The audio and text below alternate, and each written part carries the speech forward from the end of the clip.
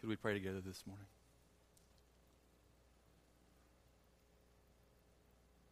Father, this is your word. And this is your church. And Father, we make this simple prayer this morning that your Holy Spirit would be our one true teacher today. Lord, give us insight and understanding, but even more than that, God, would you put within us that holy desire to walk in accordance with your word. We pray this in Jesus' name. Amen. Revelation 20 this morning, if you have your Bibles, if you want to turn there. We'll walk through this passage of Scripture together today.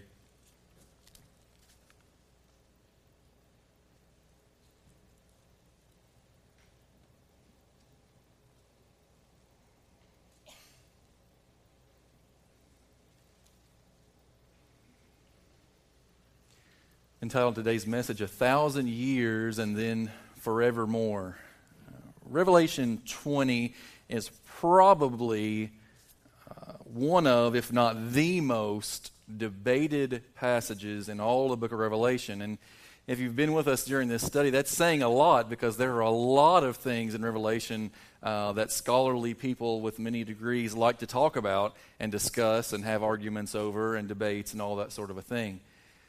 Revelation 20, I think comes near the top of the list, if not the very top of those areas. Now, debates over this passage of Scripture, they generally occur around the question of when does Revelation 20 take place. And the plan and purpose of God that He's laying out before us in this book of Revelation, things that are yet to come in this world, what is the order of events going to be? When is this place, this time, known as the 1,000 years, or often referred to as the millennium? You'll hear that term. That's the Latin word, which literally means 1,000 years. That's the Latin term. When does the millennium, when does this 1,000 years take place? So the big debate is when. But as we look at the Scripture this morning, I think there's a greater question that's being asked. The question is not so much when does the millennium, when does the 1,000 years, or when will the 1,000 years take place? But the real question is not when, but why. Why Revelation 20? Why the 1,000 years? Why the millennium? What is the purpose of these things? And if you look with me for a moment, let's read these first three verses again. We're going to read a lot of this Scripture again today because I want you to kind of soak in a little bit more of it as we walk through it together. In verse 1, the Apostle John, writing under the inspiration of the Holy Spirit, this vision that God was giving him of things yet to come, he says, "Then I saw an angel coming down from heaven, holding in his hand the key to the bottomless pit and a great chain." We've seen that the bottomless pit also translated the abyss in some of your translations possibly. The abyss has been here before. It's kind of a holding place for evil, essentially, as we'll talk about when we finish. Key to the bottomless pit, a great chain, verse 2, "And he seized the dragon, the ancient serpent, who is the devil, and Satan, and bound him for 1,000 years. There's the first of 6 references to this 1,000-year period. "And threw him into the pit," verse 3, "and shut it, and sealed it over him, so that he might not deceive the nations any longer until," here's the second one, "the 1,000 years were ended." And then here's the part that was interesting to me. When I first read this passage, beginning to study for this morning, this phrase just struck me. Look at what it says at the end of verse 3. "And after that, he must be released for a little while." After that, he must be released for a little while. And I'm going to tell you, my first response to that verse when I read it as I was beginning to study this passage, my first response was, why? For what reason?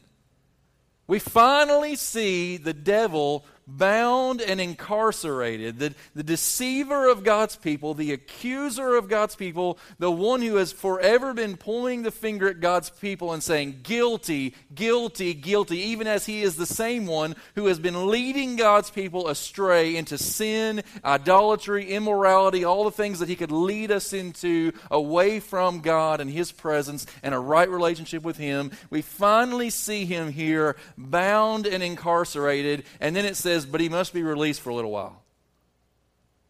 And I'm going, why? What sense does that make? The great enemy of mankind is defeated, and yet he gets to have a heyday? He gets to have some shore leave? I don't really understand here. Why in the world would he be released? And the answer to that question is the key, I believe, to Revelation 20. Now I'm going to give you about 30 seconds this morning of some of the debate over this chapter. We're not going to spend a long time here, but I want you to at least understand it because you may hear some of these terms come out in some of your reading, or later in life you may hear some of these terms. So they all refer to what's known as the millennium. Again, that's the Latin word for 1,000 years. And those who read this passage of Scripture, when they debate over this Scripture, the question of when, they take for themselves usually one of three classifications in terms of belief about the millennium. You'll hear people refer to those who are premillennialists, those who are post-millennialists, and those who are amillennialists. Now, there are as many flavors and varieties of those three as we could have time to get into for the next 12 hours. But those are the three main categories of belief about this passage. And those terms refer to the position in time of the millennium to the return, the second coming of Jesus Christ. Every one of those pre, post, and amillennialists all believe that Jesus is coming again, but the question that seems to come up is, well, how does this 1,000 years here relate to when Jesus is going to come again? Because a key tenet of the Christian faith, if you are a follower of Jesus Christ, you must believe. If you've been saved by the grace of God in Jesus Christ, you must believe that Jesus is coming again.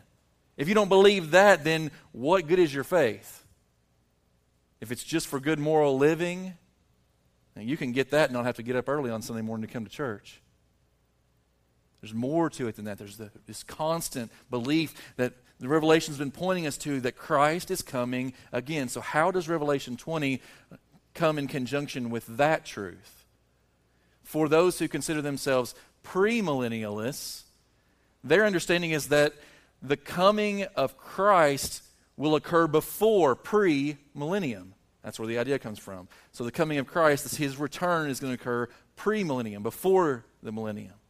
For those who consider themselves to be post-millennialists, they understand the coming of Christ will occur after the millennium. So post-millennium, after the millennium. And for those who consider themselves to be amillennialists, that literally means no millennium, but it's kind of a misnomer because really what their understanding of the millennium is that this Revelation 20, this talk of the 1,000 years and the millennium, is really just symbolic of the church age. These are those who would take the majority of Revelation as a symbolic word rather than a literal word, as we've talked about in weeks past. And so they see this as symbolic of the church age, of the time in which we're living now, that this is the time in which Satan is bound and Christ is reigning. There was a famous theologian that said, according to that belief, he said, well, if Satan is bound these days, it must be with a really long chain. So you can take that for what it amounts to, but and I'm not going to get into those thoughts any more than we just did. But you may hear those terms and wonder, what does that mean? That's kind of the basic understanding. How does the millennium relate to the return of Christ? But again, John in this book is not primarily concerned with chronology. Now that's where a lot of the books about this book go. You begin to read commentaries and you begin to read folks that write about the book of Revelation and their understanding of it, and most of what they're talking about is when. How are these things going to line up? And they got all these charts and graphs and maps and things and say, well, this is going to happen and this is going to happen, and the next guy will say, no, those two things are going to be in reverse order, and they got all these different ideas and understandings, and they often miss the point that John's purpose was not to give us a timeline. That wasn't his purpose. His purpose was not to show us when, but to reveal to us why. That's where we're going to spend the rest of our time together this morning. So what do these 1,000 years reveal to us? That's the first part of your outline there. There's three things that I want you to see. And if you were to go back to the related passage in the book of Ezekiel, you might just jot this down. It's very interesting. Ezekiel 37, 38, and 39. Those three chapters in the Old Testament refer to the same place. In verse 7 here, it refers to Gog and Magog. Now, Gog was a pagan king, and Magog was his kingdom, a group of folks that came against God's people Israel in the Old Testament days. And he makes a reference here to Gog and Magog as a way of drawing us back to the book of Ezekiel, where we see in those chapters the purpose and plan of God displayed in some very unique ways. You might just take some time this week to read through that and see the correlations between Ezekiel 37 through 39 and Revelation 20. But the things that come out of the Ezekiel 37 through 39 line up perfectly with what we see here. First of all, it speaks of a final vindication of God's holiness. Throughout Ezekiel 37 through 39, you see this constant reminder that God is holy. And as we've seen in this book, that's the constant reminder here. 3 times we see this idea of holy, holy, holy is the Lord God Almighty. The whole earth is full of His glory. The most important attribute of God, if you know nothing else about God, you need to know this. He is holy. And some would say, well, I thought God was love. He is, but His love is holy. Someone say, well, I thought that God was merciful. He is, but His mercy is holy. I thought God was almighty, but yes, in His almightiness, He is perfectly holy. If you leave today and know nothing else about the one true and living God, you need to know that He is holy. That means He is perfect in all of His attributes. That means that He is set apart from mankind in a very unique and special way. And here we see a vindication of the holiness of God, because there are many who would call into question God's holiness. They would say, well, how can God really be holy? How can He really be good and send people to hell? That's the greatest question people ask about the Scriptures in our day. How can a good and loving God send people to hell? Which we're getting ready to see by the end of this passage. There's a reality that needs to be confronted. And on the flip side of that question, there would be some who, with the right understanding of the gospel, would question, well, how can a holy God allow any sinner into heaven? Because a right understanding of sin, you look at that and you see the holiness of God in contrast with the sinfulness of man, and you question, well, how could a holy God allow any of us into His perfect, sinless heaven? So on either side, there's really a questioning of the holiness of God, of the goodness of God, of the righteousness of God. And we see in this chapter and in Ezekiel 37 through 39 a vindication of God's holiness. Him saying, let me prove my holiness to you. How does He do that? Well, first of all, the second point on there, letter B, He does it through a full demonstration of Christ's reign.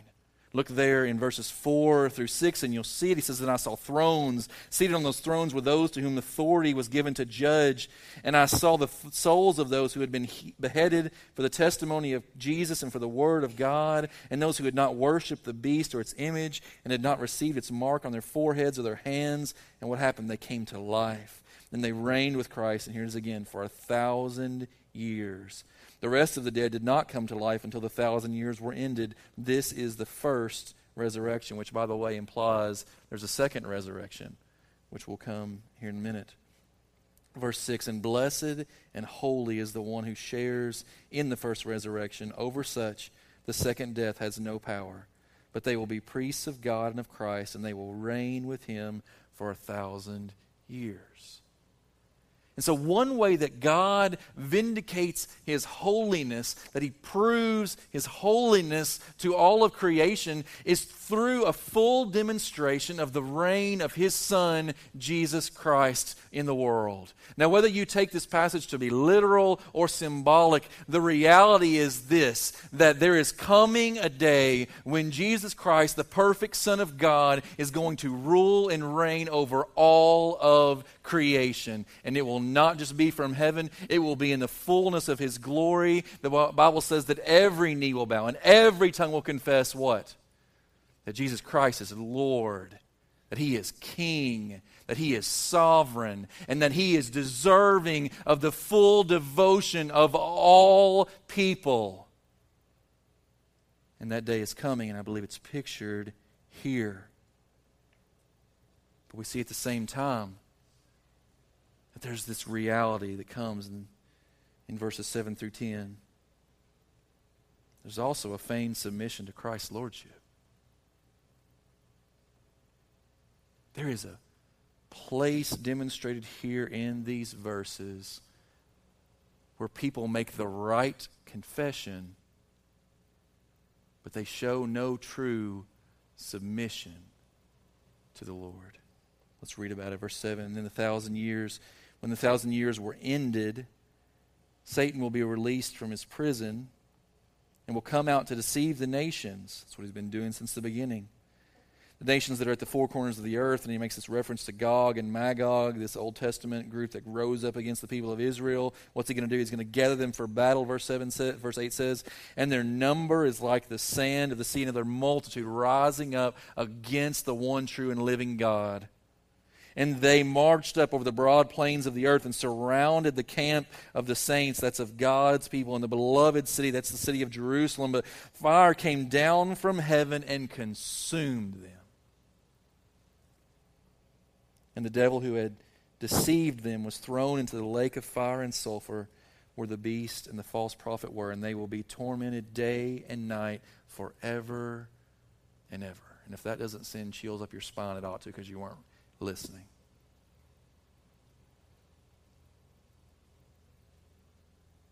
There's a stark reality here between those who would simply pay lip service to the lordship of Christ and those who would live in submission to the lordship of Christ. To those who would claim the name of Jesus because of some past religious experience, and between those who would live in right relationship to Jesus because they've been redeemed by His blood. Let me put it really clearly here. This passage is demonstrating this for us. The true depravity of the sinner's heart is revealed, and that after 1,000 years of Christ's righteous rule, they still choose to rebel against His lordship. Let that sink in for a moment. I know that we often have problems with our earthly governments for various reasons, and we kind of have a rebellious spirit sometimes, even though Romans 13 says that we should live in submission to the authorities because every authority has been instituted by God. What this is saying is that after 1,000 years, longer than any of us can really comprehend, after 1,000 years of Christ's perfect and righteous and holy and good and loving reign upon the earth, that there will still be those who will rise up against Him when given the opportunity. That is the nature of sinful depravity. That's how deep sin goes in the heart of mankind. We minimize our sin because we think, well, it's just a little word. We're basically good people, right, with just a few flaws. That's really what it means to be a sinner, right? That's not what the Bible says. The Bible says that we're not just good people with a few flaws. The Bible says that none are righteous, not even one.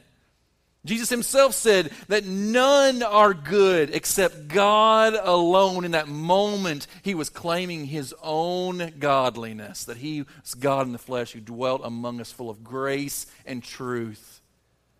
It's time for us, church, to step away from this place where we act as though we are good people with just a few flaws and recognize that apart from the saving grace of God in Jesus Christ, we are rebels who are deserving of God's eternal punishment. What did it say? Forever and ever, day and night.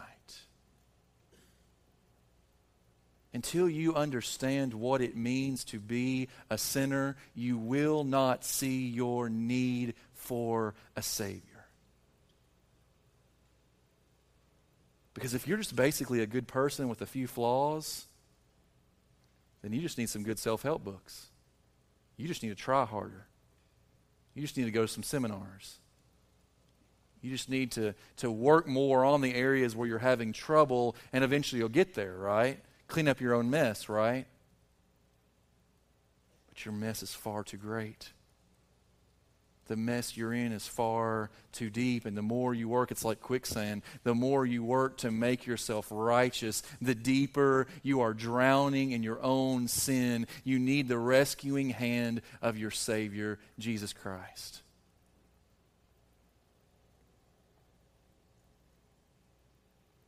Jesus himself said, "Not everyone who says to me, 'Lord, Lord,' will enter the kingdom of heaven, but the one who does the will of my Father who is in heaven. On that day, many," notice that word, "many will say to me, 'Lord, Lord, did we not prophesy in your name?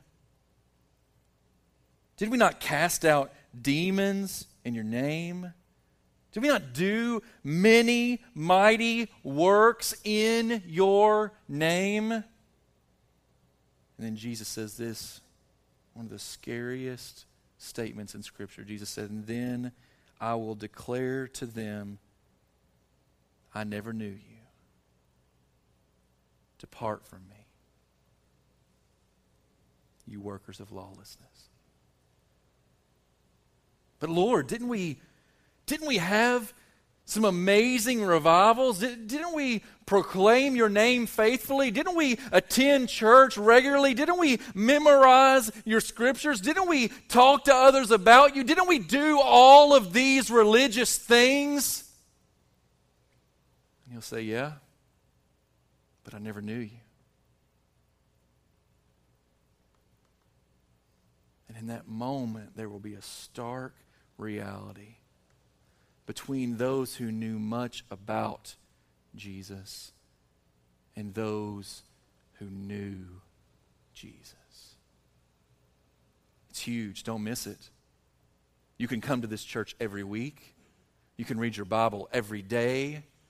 You can talk with about him to others every opportunity that you are given. You can walk in all of the religious rituals that you want to walk in. And at the end, when you stand before him, the word will not be, "Good job, you did a good thing there."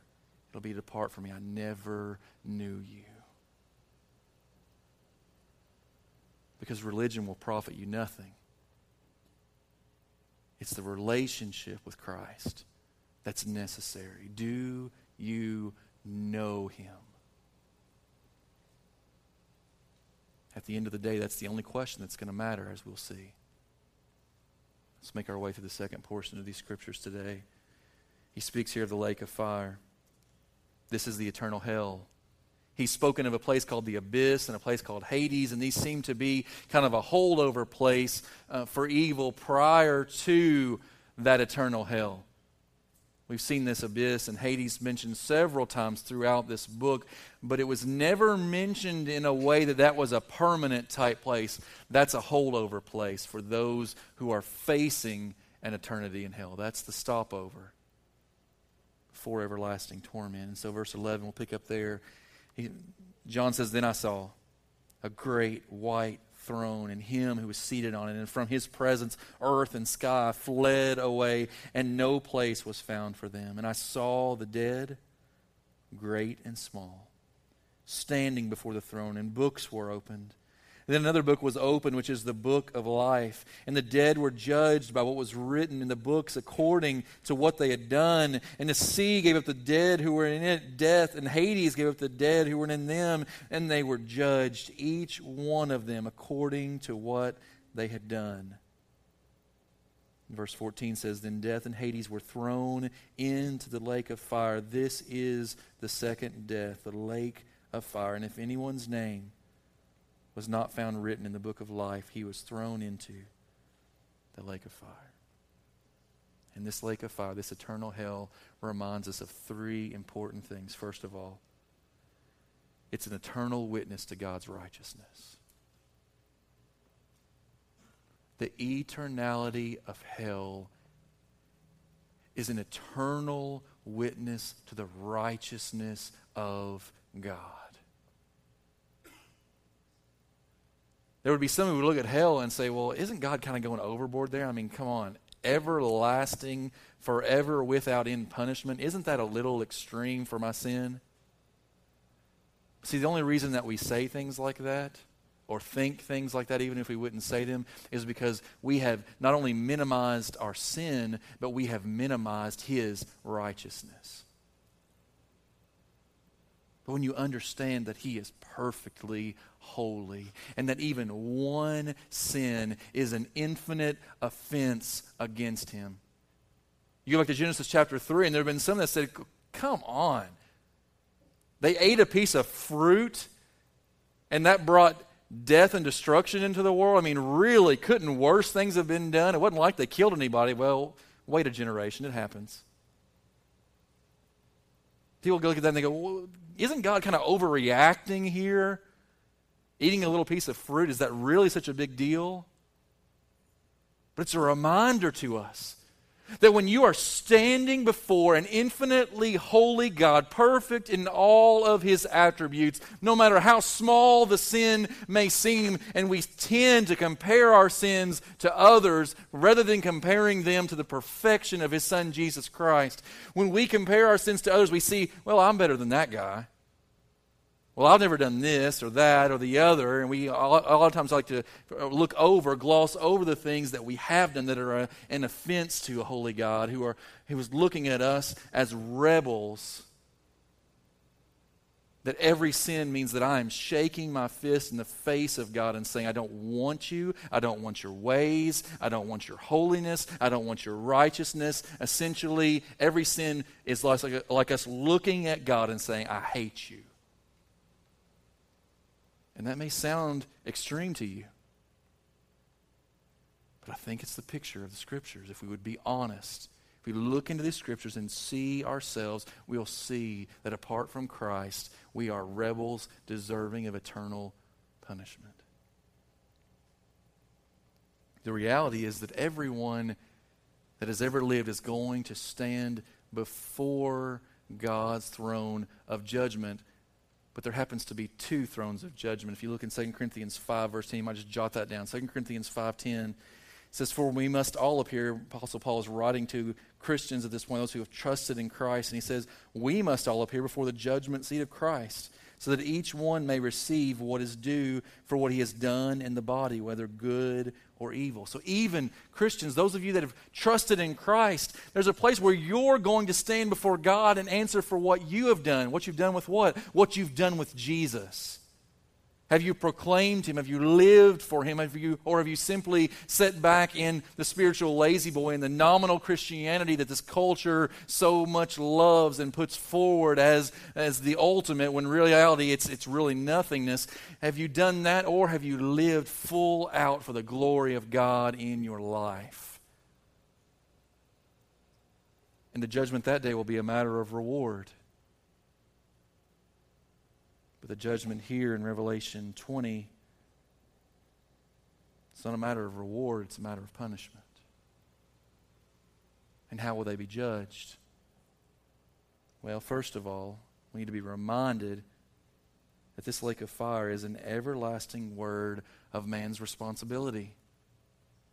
And folks, in a culture where the common thing is to shirk responsibility, we see dads all over the landscape of our culture shirking their responsibility to their children. And we see children shirking their responsibility and blaming their parents. We see everywhere around us this blame game. Nobody wants to take responsibility for anything. But I can guarantee you there is coming a day when you will have to take responsibility.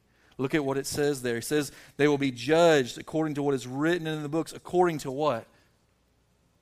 According to what their parents did, right? Whether they raised them the right way, whether they spanked them or not. They'll be judged according to what their companions did, right? We all know that bad company corrupts good character. That's in the Scriptures too, right? So one day we'll be able to point the finger at our peer group and say it was their fault. Judged according to what they intended to do, right? You know what that old saying says about the pathway to hell is paved with something? Good intentions. There's a lot of truth to that statement. Hear me, folks. If you live your life apart from Jesus Christ, if you resist the offer of God's grace in the blood of His Son, if you think that you will be good enough, or that at the end of the day, God will put you on the scale with everybody else and say, well, you're better than most, so come on in. If that's your understand when these books are opened, every deed, every thought, every action and reaction will be displayed for all to see. And in comparison with a holy God and His holy Son, Jesus Christ, you will not have one leg to stand on. There will be no excuse on that day. There will be no fingers to point on that day except for at yourself to own everything that you've said, done, and thought. And if that doesn't scare you right now, you're not being honest with yourself. How many of you would like to have all your thoughts from the last week displayed up on this big screen? We'll just scroll them through there with your name attached. Not a one of us, right? I'm not signing up for it. I can guarantee you I'm not. We don't want that. But it's coming. It's coming for those who will not receive Christ, who think that they'll be good enough to measure up.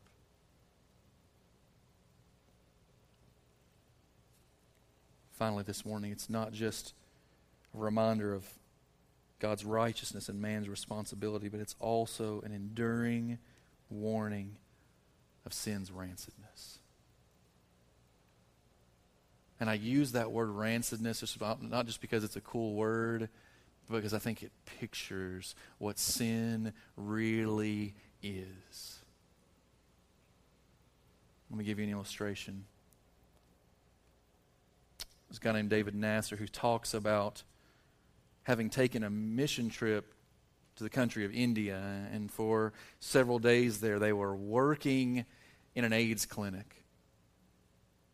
Those who are dying from AIDS.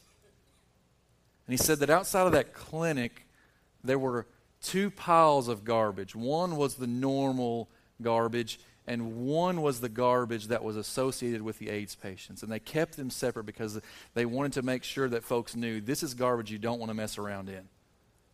This is diseased.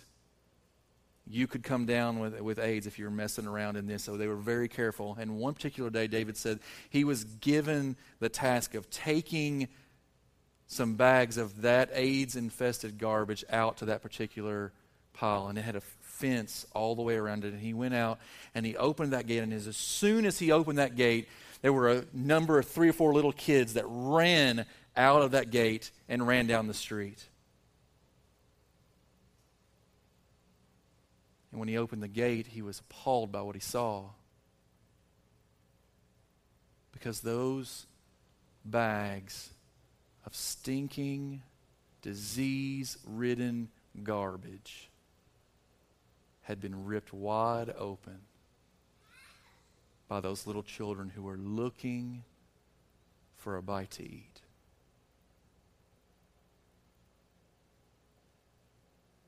David says immediately he was just stricken. How in the world? Why would anybody? I mean, at least go to the other trash pile that's not full of the disease-ridden stuff. At least don't go here. Wherever you're going to go, just go somewhere. Get food. Surely they can find food somewhere better than a pile of disease-infested garbage. And then he had one of those God-sized moments and realized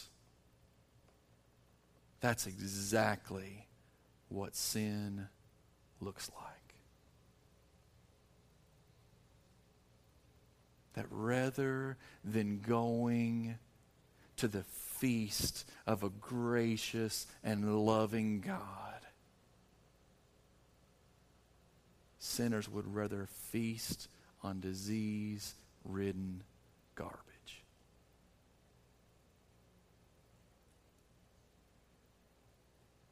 And I know some of you in the room think I'm overstating it. But if I'm overstating the reality of sin and our sin condition, then why does sin merit an eternal punishment in hell, day and night, forever and ever? Jesus said it's a place where the worm dies not. It's a continual infestation of disease-ridden filth and shame and punishment forever and ever and ever. And why? Why do we feast upon that garbage when we have before us every day the opportunity to feast with a holy and righteous God who invites us to share in His presence? Why is it that we would rather spend time gazing at idolatrous images on our computer screen, even adulterous images on our computer screen, than to gaze into the clear and lovely Word of our God who wants to show us greater things?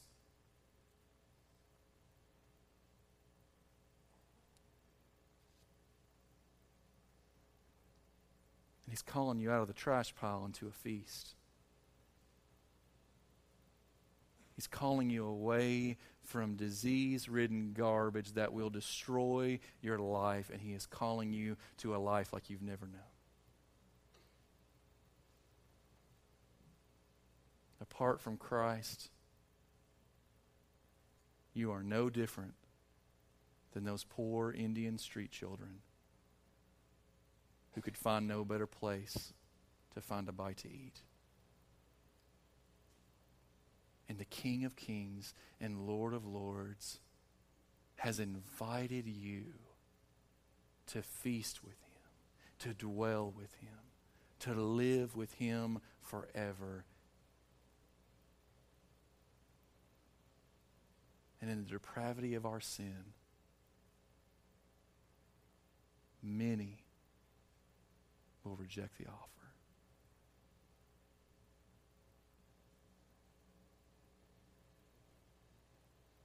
Jesus spoke about what it'll mean to reject that offer in Matthew 25. Speaking of what He Himself will do, Jesus said, "Then He will say to those on His left, 'Depart from me, you cursed, into the eternal fire prepared for the devil and his angels.'" I think that speaks to the fact that hell was created for the devil and his demons. It is by no means the desire of God that you would spend eternity separated from Him in a place of eternal punishment.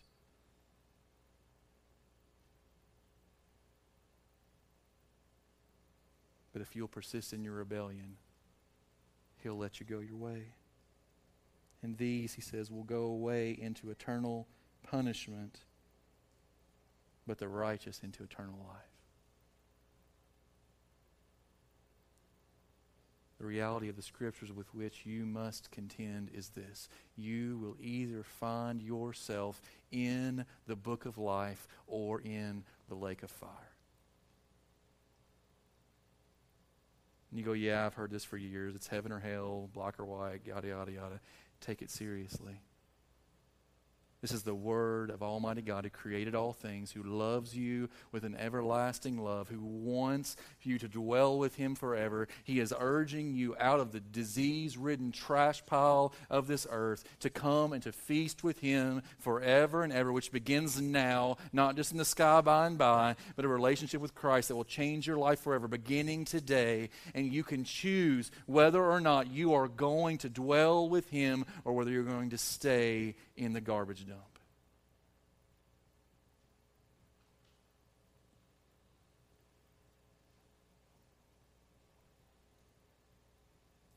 So which will it be? Again, the question is not how many good works have you done, how will you measure up on the scales with other people, yada, yada, yada. None of those things are going to matter at the end. The end is going to be determined based upon one question. What did you do with Jesus? And again, it's not just going to be knowing about Jesus. You can read this Bible cover to cover every year and still burn forever in hell. You can attend this church every Sunday. This is one of the scariest realities for me as a pastor, realizing that there are going to be some in this church who professed Jesus with their lips, but their hearts were never changed. They knew lots about him, probably more than I know about him, but they never knew him. And there will come a day when you will stand before the Lord Jesus Christ and he will say, "Get out of here. I never knew you." And so the question of the day is this: do you know him? Have you turned from your sin, that stinking, disease-ridden garbage dump, and trusted in Christ?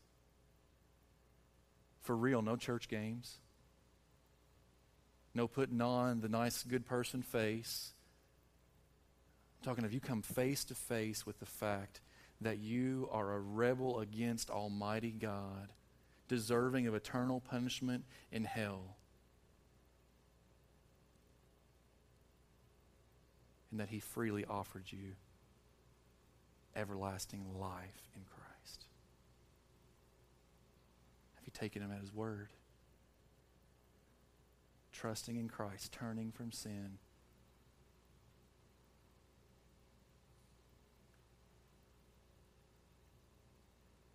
Just take a quiet moment. If you just bow your head and close your eyes for a moment, nothing weird is going to happen. Our worship team is going to come, prepare to lead us in a final song today. We call this a song of invitation, commitment, whatever.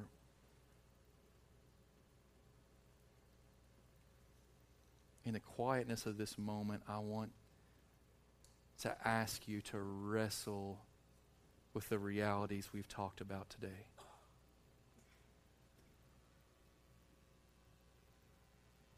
The Bible has portrayed this reality for us, that there is a holy God who is worthy, deserving of your utter and complete devotion and submission to him.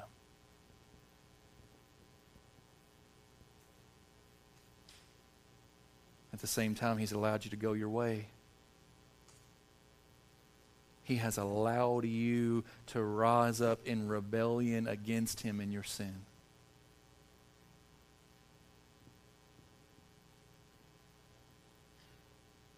He has not overridden your will, even though he could if he wanted to.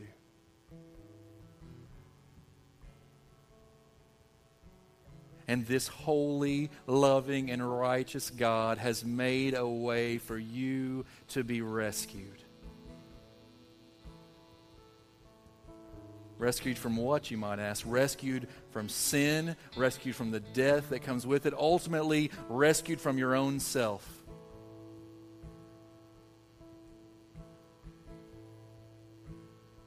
His word says that all have sinned and come short of the glory of God, that the wages of sin, the due result of sin in our lives is death, eternal separation from him. But the gift of God is eternal life in Jesus Christ our Lord. So here's the question for you today. Is Jesus your Savior? I'm not asking you, do you believe he is a Savior? I'm not asking you, even if you believe he is the Savior. I'm asking you, is he your Savior?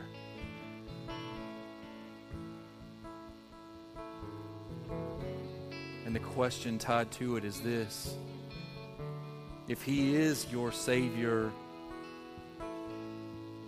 then is he your Lord? Because he must be. You don't get it one way without the other. The Bible says if we confess with our mouth that Jesus is Lord and believe in our hearts that God raised him from the dead, we will be saved, saved from sin and death and an eternity separated from God.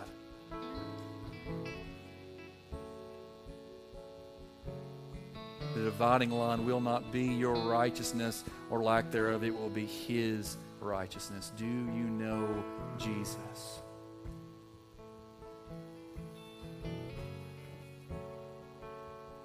We're going to stand and we're going to sing this song together in just a moment, but I want to pray for us, and I want to ask you to respond to the Word of God as the Spirit of God leads you. Father, help us to be not just hearers of your word, but to become doers of it. If we are feasting at the garbage dump of this sin-soaked world, God, would you draw us away, lead us to repent and to turn away from the filth and to turn to our Father. To trust in Christ, to put all that we are in your hands.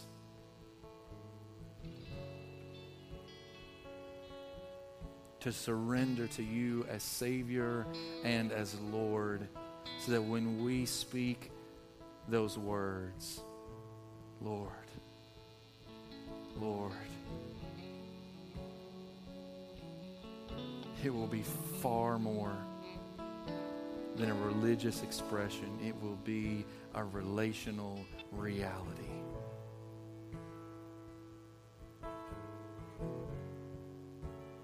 So Lord, lead us to respond this morning. We pray this in Jesus' name. Amen. Let's stand and sing together. You respond as the